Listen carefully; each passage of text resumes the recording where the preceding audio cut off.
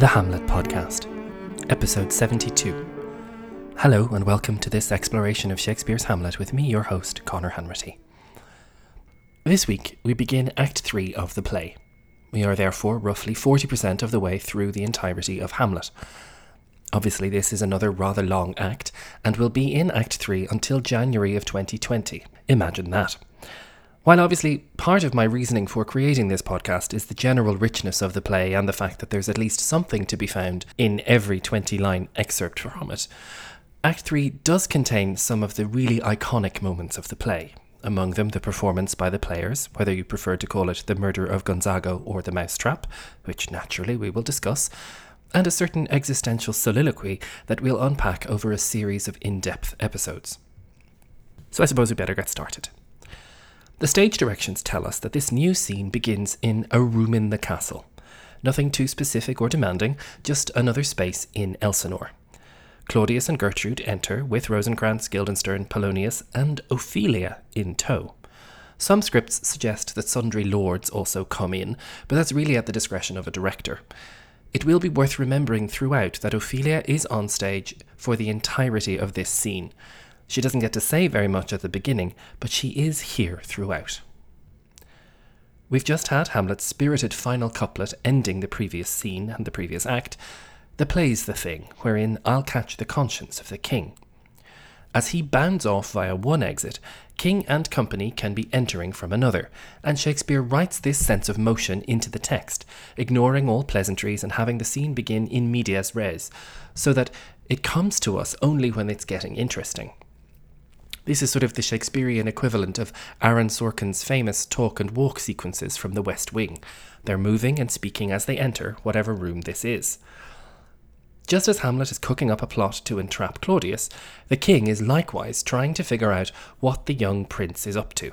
He's debriefing his spies, Rosencrantz and Guildenstern, pumping them for information. And already he seems a bit frustrated as he enters. And can you, by no drift of conference, get from him why he puts on this confusion, grating so harshly all his days of quiet with turbulent and dangerous lunacy? Straight away, we have a difference of opinion between the quarto and folio versions of this speech. The folio has drift of circumstance, but several of the quartos all have conference, and I am inclined to prefer the latter. Claudius is asking the lads if they've not managed by any means to find out what Hamlet is doing.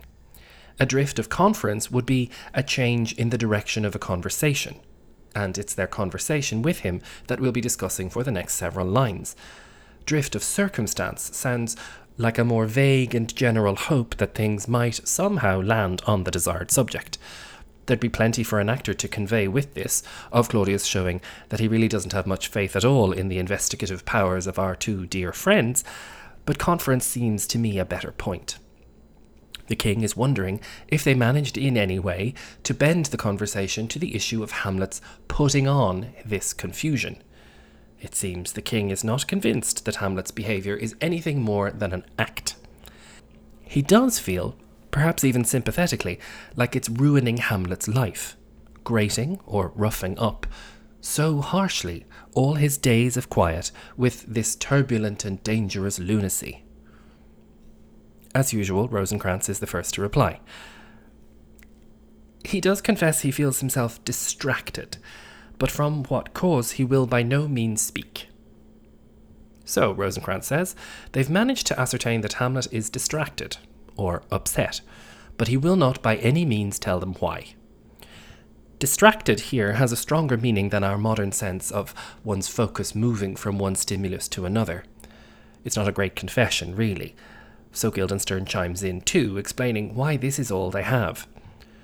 Nor did we find him forward to be sounded, but with a crafty madness keeps aloof, when we would bring him on to some confession of his true state. In other words, we didn't really find him in a very forthcoming state. There was no sense that he was in a mood to be interrogated, or forward to be sounded.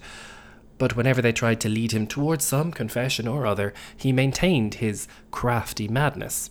He held back, he kept aloof, and really didn't let them in at all on the true state of his feelings. So basically, they're telling the boss, they got him to confess that he wasn't feeling great, but since he didn't want to talk about it, they couldn't get much else from him.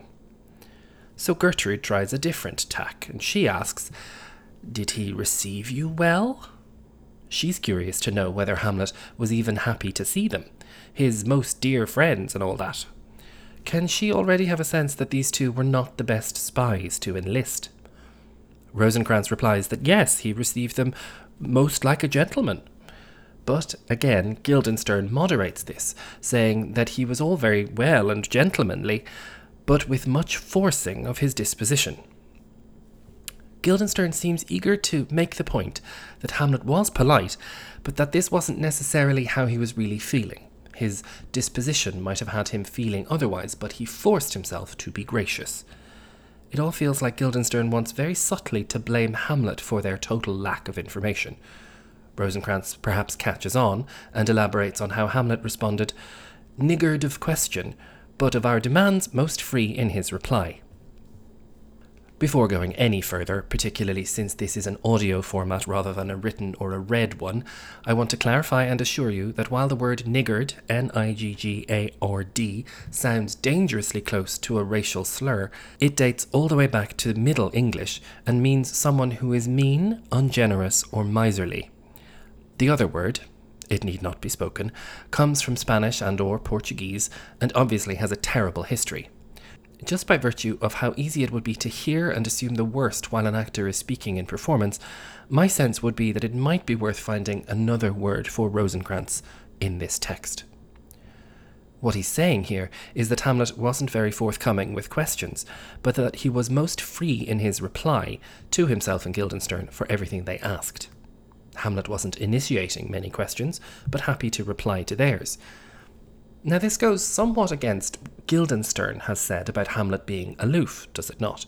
And indeed, it is completely against the experience we had of the scene before, in which Hamlet asks them at least 10 times whether they were sent for or not. This might be the key to it all. Amazingly, it seems as though Rosencrantz and Guildenstern are staying on Hamlet's side. They don't in any way reveal to Claudius that Hamlet has a plan, nor indeed do they even agree that his madness is put on as the king suggests. Now, while Claudius is presumably ruminating over all of this, Gertrude again tries to prompt some more information, and she asks, "Did you assay him to any pastime?" In other words, did you invite him to do anything, to any kind of leisure activity that might get his mind off all of this brooding? Rosencrantz replies, "Madam, it so fell out that certain players we o'erwrought on the way. Of these we told him, and there did seem in him a kind of joy to hear of it. They are about the court, and, as I think, they have already order this night to play before him." "Madam," he explains, "we actually passed a group of travelling players on our way to court. We told Hamlet about them, and, I love this line, there did seem in him a kind of joy to hear it. There's so little joy in the world of this play, for anyone really, that it's a lovely little spark planted by Shakespeare. There did seem in him a kind of joy to hear of it." Rosencrantz explains that the players have arrived at court, and as far as he knows, they're due to give a performance for Hamlet this evening.